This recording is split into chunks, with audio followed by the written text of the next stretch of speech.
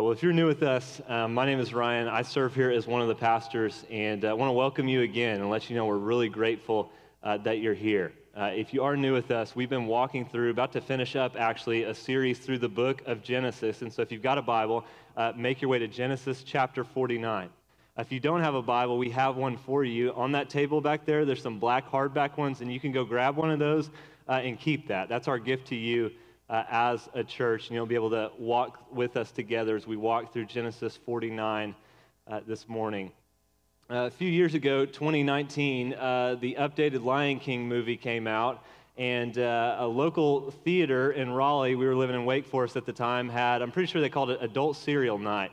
And so the Lion King started at like 10:30 at night, and it was all-you-can-eat cereal with the movie. And so they would just keep bringing fresh bowls of cereal to your chair as much as you wanted, which was absolutely fantastic. The original Lion King came out in 1994, the year that I was born, and so kind of grew up with that movie, of course. I know, I'm sorry. Grew up with that movie, and so to get to watch this new Lion King on the big screen with as much Cinnamon Toast Crunch and Fruit Loops and I think Apple Jacks that I had to my heart's delight was really nostalgic and really a good time for me. And I know you're probably wondering, like, what in the world does that have to do with the Bible or what we're going to talk about this morning? But believe it or not, we're actually going to see that the entire Bible is about the Lion King. This is what the whole Bible is about, not the one that came out in 1994. This one's a little bit older than that, eternal actually. But this is the hope of the world. This is what all of the story of Scripture is heading towards, the revealing of who this Lion King is. That's what we're going to see in Jacob's prophecy today. And so let's look at it together now. Genesis 49, we're going to read through the first 28 verses. And so starting in verse 1, the very word of God to us today, it speaks to us like this. It says, "And Jacob called his sons and said, 'Gather yourselves together, that I may tell you what shall happen to you in days to come. Assemble and listen, O sons of Jacob, listen to Israel your father. Reuben, you are my firstborn, my might, and the firstfruits of my strength, preeminent in dignity and preeminent in power. Unstable as water, you shall not have preeminence, because you went up to your father's bed, then you defiled it. You went up to my couch. Simeon and Levi are brothers. Weapons of violence are their swords. Let my soul come not into their counsel, O my glory, be not joined to their company. For in their anger they killed men, and in their willfulness they hamstrung oxen. Cursed be their anger, for it is fierce, and their wrath, for it is cruel. I will divide them in Jacob and scatter them in Israel. Judah, your brothers shall praise you. Your hand shall be on the neck of your enemies. Your father's sons shall bow down before you. Judah is a lion's cub. From the prey, my son, you have gone up. He stooped down. He crouched as a lion and as a lioness. Who dares rouse him? The scepter shall not depart from Judah, nor the ruler's staff from between his feet, until tribute comes to him, and to him shall be the obedience of the peoples. Binding his foal to the vine and his donkey's colt to the choice vine, he has washed his garments in wine and his vesture in the blood of grapes. His eyes are darker than wine and his teeth whiter than milk. Zebulun shall dwell at the shore of the sea. He shall become a haven for ships, and its border shall be at Sidon. Issachar is a strong donkey, crouching between the sheepfolds. He saw that a resting place was good and that the land was pleasant, so he bowed his shoulder to bear and became a servant at forced labor. Dan shall judge his people as one of the tribes of Israel. Dan shall be a serpent in the way, a viper by the path that bites the horse's heels so that his rider falls backward. I wait for your salvation, O Lord. Raiders shall raid Gad, but he shall raid at their heels. Asher's food shall be rich, and he shall yield royal delicacies. Naphtali is a doe let loose that bears beautiful fawns. Joseph is a fruitful bow by a spring. His branches run over the wall. The archers bitterly attacked him, shot at him, and harassed him severely, yet his bow remained unmoved. His arms were made agile by the hands of the mighty one of Jacob. From there is the shepherd, the stone of Israel. By the God of your father who will help you, by the Almighty who will bless you with blessings of heaven above, blessings of the deep that crouches beneath, blessings of the breast and of the womb. The blessings of your father are mighty beyond the blessings of my parents, up to the bounties of the everlasting hills. May they be on the head of Joseph and on the brow of him who was set apart from his brothers. Benjamin is a ravenous wolf, in the morning devouring the prey, and at evening dividing the spoil. All these are the 12 tribes of Israel. This is what their father said to them as he blessed them, blessing each with the blessing suitable to him. So what we're going to do this morning is we're going to run through most of these sons pretty quickly. A lot of these prophecies and blessings are pretty cryptic, and I don't think it would be all that helpful for us to speculate. And so we're going to run through most of them pretty quickly so that we can focus our attention on the one that the story focuses its attention on, which is Judah. We'll cover him at the end. But Jacob starts here with Reuben, and he calls back to mind what Reuben did in Genesis 35 when he slept with his father's concubine. Basically, it's like he slept with his stepmom, and he did that as a power play to try to gain dominance and be the kind of preeminent person in the family. But like most of Reuben's plans and tricks, it didn't really work out. And Jacob says Reuben, he's really a fool. He's driven by his passions. He's unstable. He has terrible character. And because he has terrible character, he's forfeited the right of the firstborn, and the blessing of the firstborn will not be his. Jacob is seeing his poor character still at the end of his life and taking one more opportunity to call him to repent. And then he moves next to Simeon and Levi, and similar to Reuben's blessing, his blessing to Simeon and Levi is much more like a curse, because he calls back to mind what they did to the Shechemites in Genesis chapter 34. That was a fun story.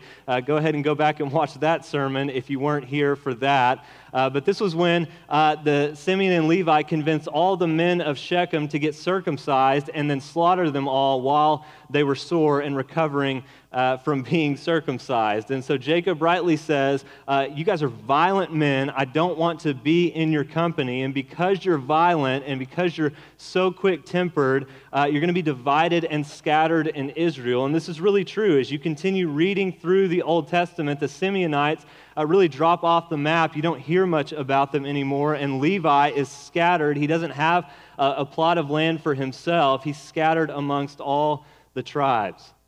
He moves next to Judah. We'll come back to him. But after Judah, he says Zebulun will be by the coast and will hang out in the sea. He's going to give birth to a bunch of Californians. It says Issachar is going to be find a good place to live, but they're going to be servants. Dan's going to have judges and leaders in Israel. Gad is going to get raided, which that's not really a fun prophecy, right? Like, sorry, Gad, somebody's going to come into your town and beat the mess out of you. Asher gets a little bit better one. He's going to be having some good food. Naphtali is going to be a doe frolicking through the fields, which sounds pretty cool, I guess.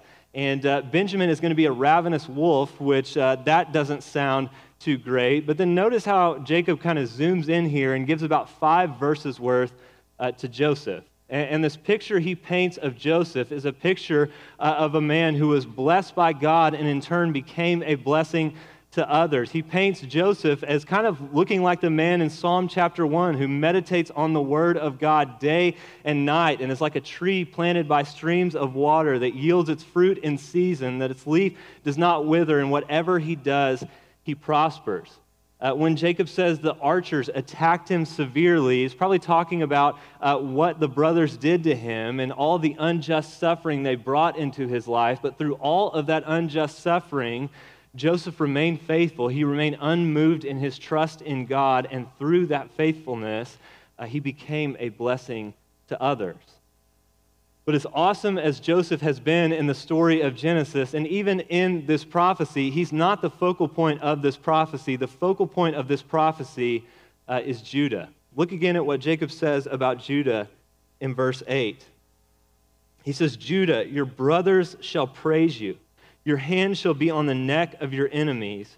Your father's son shall bow down before you. Now, where have we heard that language before? This is almost word for word the dreams that Joseph had about himself in Genesis chapter 37. And so what we're about to find out in verse 10 is that the Messiah is coming through Judah's line, But by giving the words of Joseph's dreams to Judah's descendant, what I think God is doing here is showing us that while the Messiah is going to come through Judah's line, he's going to look like Joseph, which I just have to tell you is really great news for you and me. Jesus comes through Judah's line because he is the Savior of sinners, not righteous people. Like Joseph is a picture of Jesus. When Jesus comes, in many ways, he's going to look like Joseph, but Jesus comes into the world through Judah's line to show that he is the Savior of horrific sinners like Judah and you and me. Jacob goes on in verse 9. He compares Judah's descendant to a lion, and then look again at what he says about him in verse 10. He says, "The scepter shall not depart from Judah, nor the ruler's staff from between his feet, until tribute comes to him, and to him shall be the obedience of the peoples." So when Jacob's talking about the scepter and the ruler's staff, he's talking about kings. He's saying kings will come from Judah's line until, and this is a really hard line to translate, and I'll be honest with you, I don't remember my Hebrew, so I'm not going to be the guy that comes along and definitively solves this. But I think weighing the evidence, probably the best translation is the footnote in the ESV. And so if you took the footnote in the ESV, this verse would read, "The scepter shall not depart from Judah, nor the ruler's staff from between his feet, until he comes to whom it belongs, and to him shall be the obedience of the people." Jacob is saying that kings and a line of kings is going to come from Judah, but there is one king in particular that is coming, one who will be like a lion. He's the OG Lion King, if you will. And this Lion King is going to be the one that the kingdom and kingship really belongs to, and the obedience of the nations, the obedience of all the peoples belongs to him. This is the king that's being promised to come in this. But not only that, Jacob also gives a picture of prosperity and blessing when this king comes. He says this king is going to bind his donkey to the vine. Now, if you bind your donkey to the vine, what's going to happen? And if you don't know, it's okay. I'll be honest, I didn't either. I had to look it up. No shame. It's okay to not be okay here. But what's going to happen? The donkey is going to eat all of the grapes. And so the only reason you would do this and bind your donkey to the choice vine is if you just had so much of it that you're not worried about it at all. Jacob also says this king is going to wash his garments in wine, which, once again, if you're washing your clothes in wine, you've got some sweet coin, right? Like that's just a different level of wealth than everybody else. That's like blowing your nose with $100 bills. Like you're just on a different level of rich than everybody else. I mean, Jacob's painting this picture that it's just going to be blessings and prosperity all around when this king comes. When this king comes, the curse that our sin brought into the world is going to be undone. This king is going to get us back to the garden. He's going to be strong, with eyes darker than wine and teeth whiter than milk. And something we've mentioned a few times in this series in Genesis is that Genesis is really not a standalone book. It's part one or chapter one of a 5-chapter book. The Pentateuch, the first 5 books of the Bible, should all be read together as one book. And what you learn as you continue to read through Exodus, Numbers, Leviticus, and Deuteronomy is that the author of the Pentateuch has put what John Sailhamer calls seams into the other books of the Pentateuch to show us that the whole Pentateuch is pointing us to look for this Lion King to come. This pops up again in Numbers 23 and 24 and Deuteronomy 31 and 33 to show us that this is who Genesis through Deuteronomy is about. This is who the Messiah is going to be. This is who we should be looking for, this Lion King from the tribe of Judah. And so who is he? Well, it's not David, right? David is a king from the line of Judah, but he doesn't rule over the nations, and he sins and he dies. Same thing with Solomon. Solomon is the king from the line of Judah, but he doesn't rule over the nations. He sins and he dies. And so who is this? The one that this prophecy is about, the one we are to be looking for is Jesus. Jesus is the Lion King from the tribe of Judah. In his first miracle at Cana, he turns 150 gallons of water into the best wine. He makes the wine flow like this king was promised to do. He rides on a donkey into Jerusalem, fulfilling the prophecy about this king in Zechariah chapter 9. This is who Jesus is, and what Jesus has come to do as this king is he has come to fulfill the hope that Jacob expressed in verse 18. He has come as the Lord to bring salvation. In Revelation chapter 5, John the Apostle sees a vision of heaven opened and a scroll in heaven that no one's able to open. And he begins to weep about this because there's no one in heaven that's found worthy to open this scroll. And then listen to what he's told again in Revelation chapter 5. He says, "And one of the elders said to me, 'Weep no more. Behold, the Lion of the tribe of Judah, the Root of David, has conquered, so that he can open the scroll and its 7 seals.'" And so John hears of Jesus, this Lion King from the tribe of Judah that was promised in Genesis 49. But as you keep reading Revelation 5, what it says is that John sees a vision of a lamb standing in heaven as though it had been slain, and everyone begins to worship the lamb because the lamb is the one who's worthy to open the scroll.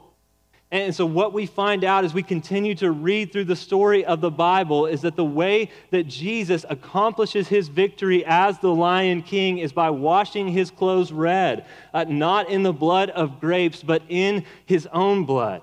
Jesus accomplishes victory as a lion by dying as the lamb in our place for our sins. Jesus is the lion and he is the lamb. I haven't heard anybody put it better than Augustine. He says, Jesus endured death as a lamb. He devoured it as a lion. Why a lamb in his death? Because he underwent death without being guilty of any sin. Why a lion in his death? Because in being slain, he slew death. And because Jesus, as the lion, has slew death, in his death, he has put our death and sin to death. What Revelation 7 tells us is now, through Jesus, we get to wash our clothes white in the blood of the Lamb. Through the death and resurrection of Jesus, we are forgiven, we are made whole, we are cleansed, we are set free. And what this forgiveness frees us up to do now is to follow Jesus as our good King. You see, the good news of the gospel is not just that Jesus forgives us of our sins, but also that he frees us up from them. That he frees us up to not have to walk in them any longer so that we can be free. I mean, notice again what Genesis 49 says about him, that the obedience of the nations belongs to him. Like primarily what it means for Jesus to be king is that we owe him our obedience. Because last time I checked, kings don't make suggestions. They make commands. Right? They don't hand down royal suggestions. They hand down royal edicts. They make commands.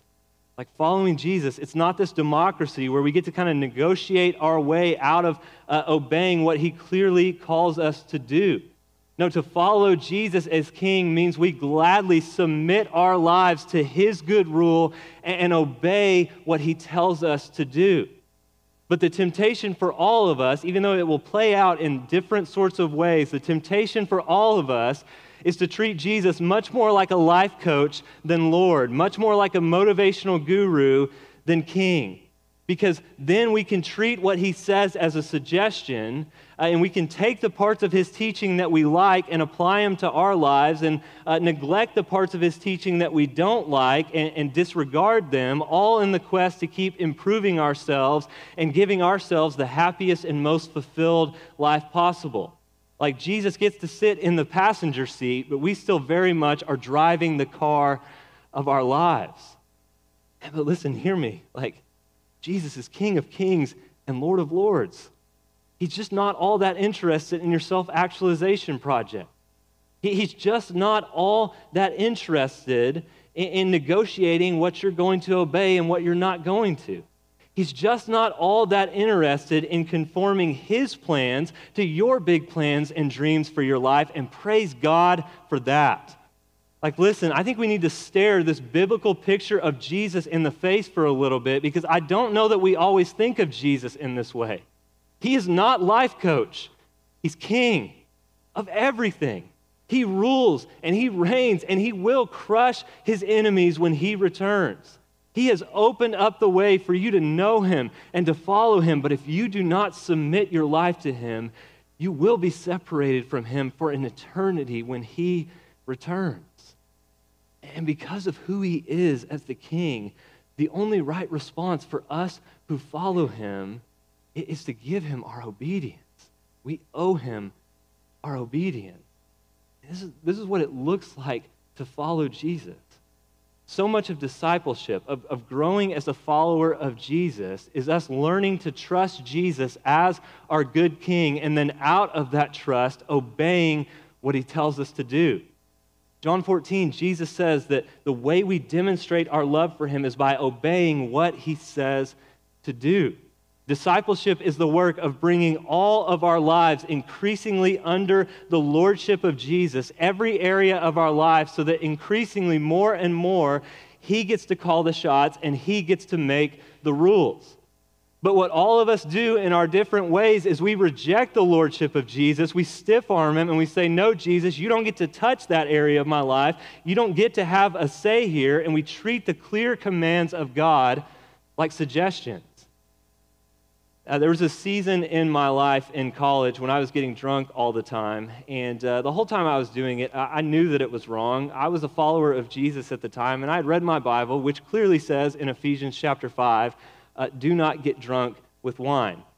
It's really hard to make something that says do not get drunk actually mean do get drunk.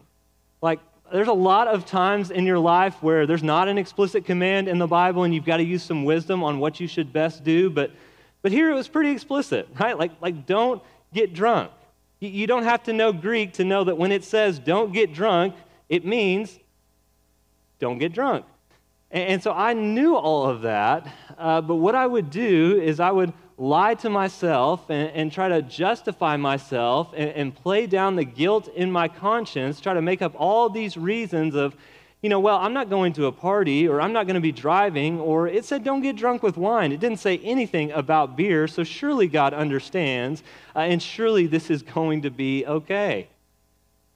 Look, whenever you and I do that, wherever it is in our lives where we know the clear command of Jesus, and yet we still choose to disobey, and then we try to justify ourselves and soothe our conscience so that we can neglect obedience, it stunts our relationship with Jesus.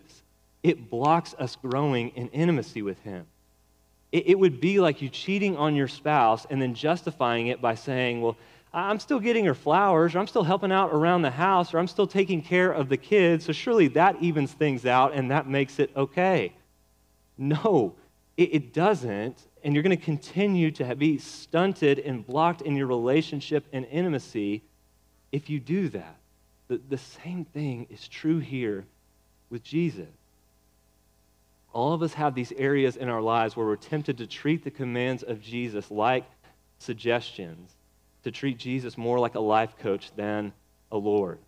And so what I want us to do is to just walk through a few of these areas so that we might walk more faithfully under the lordship of Jesus. We might keep growing as his disciples. We might more and more submit our lives to him as our King. And so as we walk through these, you're just going to have to kind of know yourself and ask yourself, like, where is it that you're tempted to tone down and explain away and shave off the rough edges of the Bible's teaching and treat the commands of Jesus like a suggestion?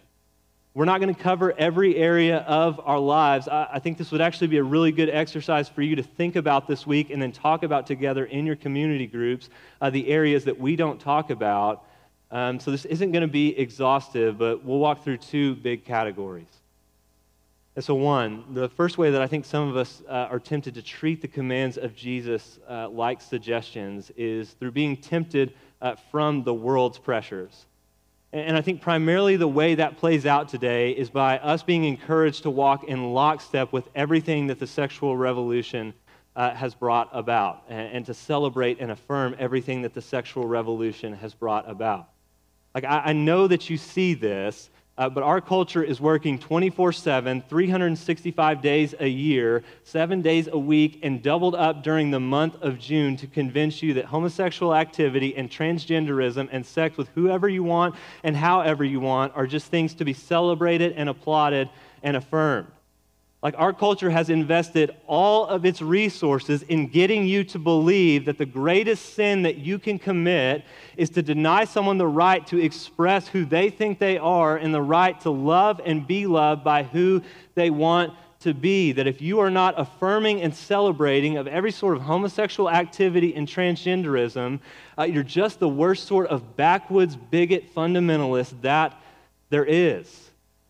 And so for you to come along and get out of step with that and to say, hey, God's good design for marriage, it actually is a really good design for marriage. Hey, maybe we shouldn't celebrate Drag Queen Story Hour at the library as a symbol of cultural progress. Maybe we shouldn't be letting our teenagers, who we don't let drink or drive or vote, maybe we shouldn't let them get hormone therapy and reassignment surgeries. Maybe giving ourselves over to these things as a society is not going to lead to our flourishing. If you do that and you speak up about that, you're going to be hated. You're going to be mocked. You're going to be shunned. Like I've said this before, but this is the area where we are going to be tempted to tone down and play down and explain away the Bible's incredibly clear teaching to save face in culture, especially if you're in your 20s and 30s or younger. And listen, I get it. Like, I get the temptation to want to fit in and want to be liked and want to be accepted and not want to make waves. But listen, I've just got to tell you, you have to give up that desire if you're going to follow Jesus.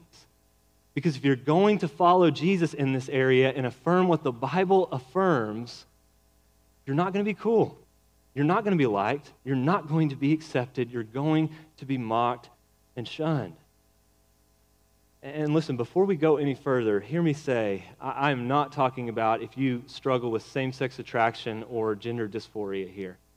Those are realities of living in a broken and fallen world that I think some of us are going to experience. And while I think it would be legitimate to call those broken or disordered desires, they're not sin in and of themselves. I'm talking about acting on those attractions and desires.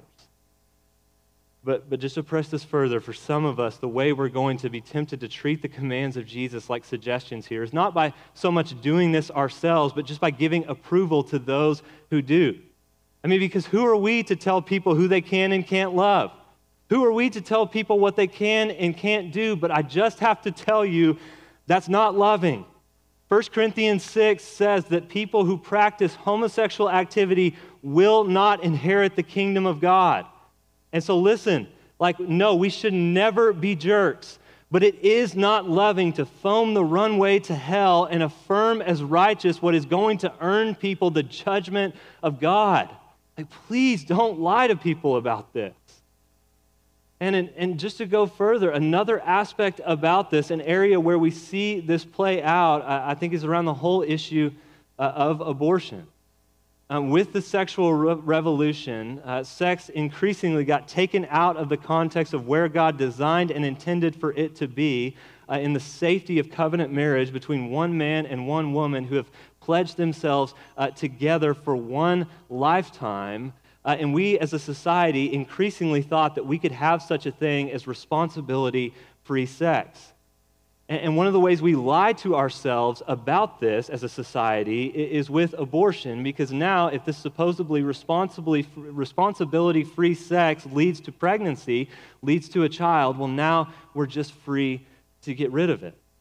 Now, I think you see this in the way we've been discipled as a culture in this, in the way that the conversation around abortion from those who are in support of it has transformed over the past few decades from them saying they wanted it to be safe, legal, and rare to now treating abortion almost as a sacred right and a social good, the most fundamental of human rights that can never be taken away. But listen, we should not make our unborn children pay the price for our desire to have responsibility-free sex without anything impinging on our freedoms. And listen, I'm not naive. I know there are other reasons that women have abortions. We can and should have discussions around provisions for rape and incest.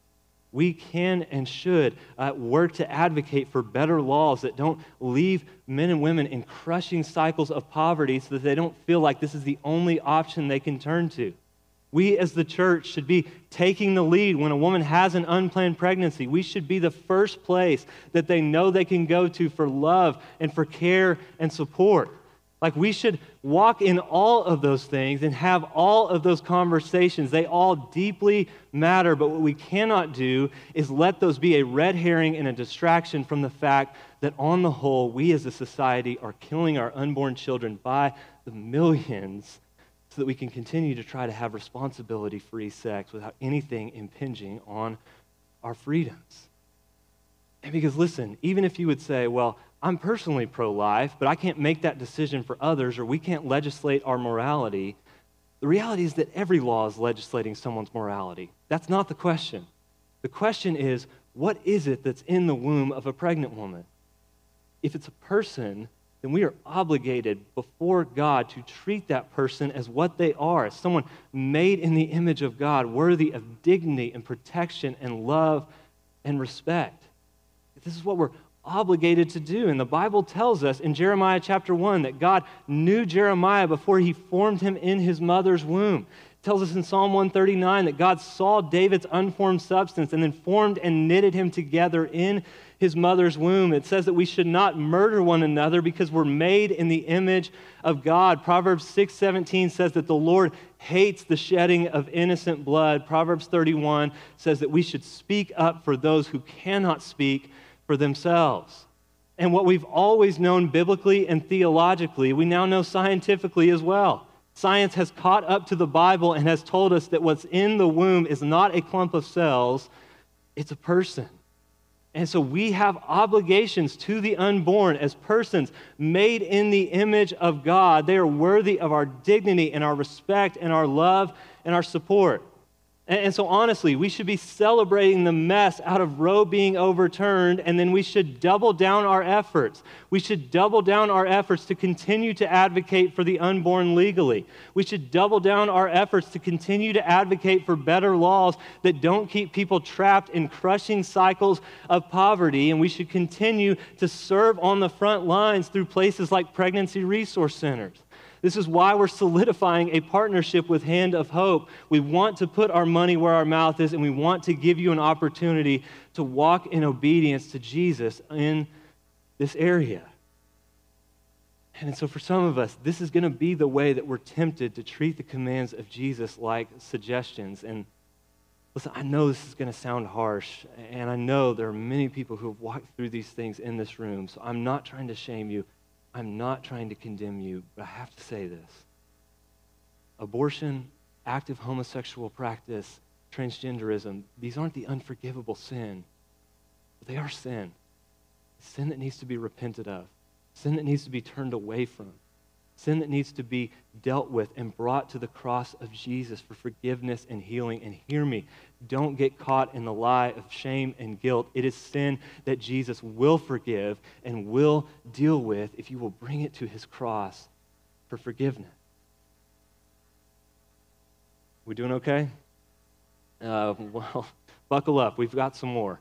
Because we'll just go to the other side now. So for some of us, that's going to be the way we're tempted to tone down the commands of Jesus. But for others of us, it's not going to be so much the pressures of the world. It's going to be more of what maybe we could call the pressures of the culture of the church.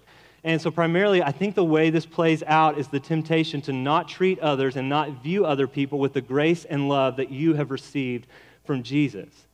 Because I think some of us, in our zeal to defend the truth and to defend what is right, seem to forget that gentleness and love are commands. That you're actually commanded to be gentle, you're commanded to be kind, you are commanded to be loving as a follower of Jesus. And so you may have the truth, but if you're a jerk about it, you don't actually have the truth as well as you think you do. And so maybe an example, if your goal is more so to own the libs than it is to see people come out from under things that are destroying them, you're in the wrong. And listen, I think one of the primary ways, at least to me, the way I see it, the way this plays out, is in the whole conversation around the way we think and talk about racism. Listen, it is an integral part of the gospel that in the death and resurrection of Jesus, Jesus is not just uniting us back to God. He's not just reconciling us back to God. He's reconciling us back to one another. That's not critical race theory. That's Ephesians chapter 2. We as the church, we are called to bear witness to the reality that Jesus has made one new man in place of the two and has killed the hostility that used to exist between the peoples. We are called to bear witness to the coming kingdom of God, a kingdom where people will not be discriminated against simply because of the color of their skin. We serve a king who justifies us by grace through faith, not through our skin color. And so if you and I find ourselves in a society that still disproportionately benefits white people and negatively affects black people simply because of the color of their skin, we should not be able to be comfortable in that. We ought to address that. And we should not be able to write that off as, well, slavery ended a long time ago, and Jim Crow laws are off the books, and desegregation happened, and so, yeah, there was racism in the past, but there's nothing stopping a black person from being able to do anything that a white person can do now. And so if there's any disparities that still exist between white people and black people, it must be because they just haven't taken responsibility for themselves. They just haven't taken advantage of their opportunities. And listen, I know it doesn't sound real good when you put it that bluntly, but that's what many of us are logically implying. That's the logical conclusion of the way that we think and talk about these things. And if you think that's unfair, if you're frustrated at me, just give me a second. Let me build my case for you. Because I'll just give you some statistics. As of 2019, the average white household in America had 8 times as much wealth as the average black household in America. As of 2018, black people were being put in prison at a 5 times greater rate than white people in America. And so if that's the case, if that's the reality, you've got to do something with that information, right? You've got to find a way to explain it. Why are those disparities happening? Is that wealth gap taking place because black people just don't work as hard as white people do, or they just don't save as well, or they just don't take advantage of their opportunities like white people do? And is that crime rate, is that happening because black people as a people, they just commit more crimes than white people do, or they're just more predisposed to be criminals? Or is there an explanation for those disparities that doesn't require us having to say that there's something in the skin color or the culture of black people that is causing those disparities? Let's go ahead and take the last one for 400, Alex. Because listen, I find it to be an ironic disconnect for us to be a people who trumpet the fact that we are saved by grace. Nothing we've done to earn it or deserve it. Every good thing we have in our life is a gift from God that we have received. And then to come over here and everything else in our lives talk about, no, I earned everything I have. I worked hard for it. Nobody gave me a handout. I didn't take help from anybody. And so if somebody's not where I'm at, it must just be because they don't work as hard. It must just be because they haven't taken responsibility for themselves. Listen, I'm not saying there's no place for personal responsibility here as part of the explanation. I'm just saying in the face of such glaring disparities, it cannot be the primary explanation, especially in a country that got its start with race-based chattel slavery, then went to Jim Crow and all the horrific mess around that, then to segregation and desegregated when my parents were in school. That's not that long ago. That maybe we haven't eradicated the effects of racism in America once and for all. Maybe there's still some effects that are still with us today, still exercising influence and power on our land. I'll just give you one example. Go home today and look up redlining. How the government and real estate agencies systematically, by and large, kept black families out of the suburbs and did this. One of the primary ways to pass on generational wealth is through being a homeowner, but that was systematically denied to many black families not that long ago. That happened just a little while ago. And so, listen, if you're still frustrated with me, hear what I'm not saying. I understand you were not alive for slavery and you didn't own slaves. I understand that you didn't put racially discriminatory laws and practices like redlining on the books. And I understand that you aren't personally a racist, and I'm not calling you and I'm not suggesting that you are personally a racist. What I'm not doing here is saying all white people are racist oppressors. What I'm not doing here is telling you how to vote. I don't know how to vote. I don't know what's best. What I'm simply asking you to do here is to listen to our black brothers and sisters in Christ who are talking about the ways they're experiencing racial discrimination without shouting them down and saying, no, that's wokeness. That's critical race theory. We just need to preach the gospel and that will fix racism. Look, we don't and we shouldn't do that with abortion.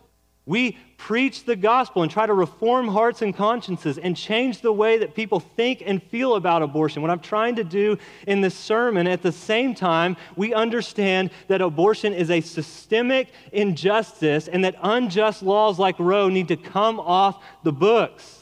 We preach the gospel at the same time we advocate for a just society for the unborn. And the same thing should be true here. Because Martin Luther King Jr. was right when he said, yeah, it may be true that the law can't make a man love me, but it can keep him from lynching me. And I think that's pretty important as well. Listen, so maybe before you met Jesus, you were able to say, yeah, racism's not my problem. I'm not personally a racist, so I don't have anything to worry about. Maybe before you met Jesus, you were able to be comfortable in a society that disproportionately benefits you and negatively affects other people simply because of the color of your skin. But when you met Jesus, black brothers and sisters who are in Jesus became your brothers and sisters. So it is your problem now. Because if one member of the body suffers, we all suffer together. Once again, that's not critical race theory. That's 1 Corinthians chapter 12. We are called to privilege one another's interests above our own. We are called to love our neighbor as ourselves. We are called to walk in step with the truth of the gospel in this area and bear witness to what Jesus has done in the gospel to kill the hostility. Those are commands. None of those are suggestions. And hear me, in all of this, with all of these issues, even if there are people that you don't like that believe it, that doesn't mean that it's not true. Look, even if there are Republicans who just use abortion as a political football to try to get votes, that doesn't mean that what's in the womb is not a person. Even if there are Republicans who truly don't do anything for the unborn once they're out of the womb, but yet still advocate for pro-life causes, that does not mean that the baby in the womb is not a person. Even if there are people on the left that make everything about race and identity politics, that does not mean that there are no systemic racial disparities that still exist in America. The questions are, does justice for the unborn need to happen? Does systemic racial discrimination still exist and need to be addressed? And if the answer to those questions is yes, then let's be about it. Who cares what anybody else says? Because we have an allegiance to a higher king and kingdom. We follow the one who is the lion and the lamb, not the elephant or the donkey. We follow our King Jesus wherever he goes, whatever he tells us to do, no matter who it puts us out of step with. Because Jesus is the king of the whole world. He's the one we owe our obedience to. And he's a good king. No other king would die for his sinful people like he has. Every command of his can only be for our absolute good and flourishing. And he's worth it. He's worth our obedience. Let's trust him and obey him and go wherever he goes and do whatever he tells us to do. Let me pray that we would. Jesus, God, would you do this in us? Would you make us a people who are joyfully obedient to whatever you tell us to do, who don't lop off different areas of your word as suggestions when you've given them as commands. Jesus, help us. God, I know this is a hard word. I know there are areas where all of us need to be honest with ourselves, myself included, and repent for the ways that we've treated your commands like a suggestion and where we've tried to be in the driver's seat of our own lives. But Jesus, would you give us the grace to know that you are worth it, that you are a good king, and that everything you command us to walk in can only lead to flourishing. No matter who it puts us out of step with here, it can only lead to flourishing. So Jesus, would you give us the grace to just be a people who are boldly obedient wherever you call us to go? please do that in us as a church. We long for nothing more than to walk as your disciples in obedience to your commands. Do it in us even now. I pray you'd be doing that work in our hearts. In your name, amen.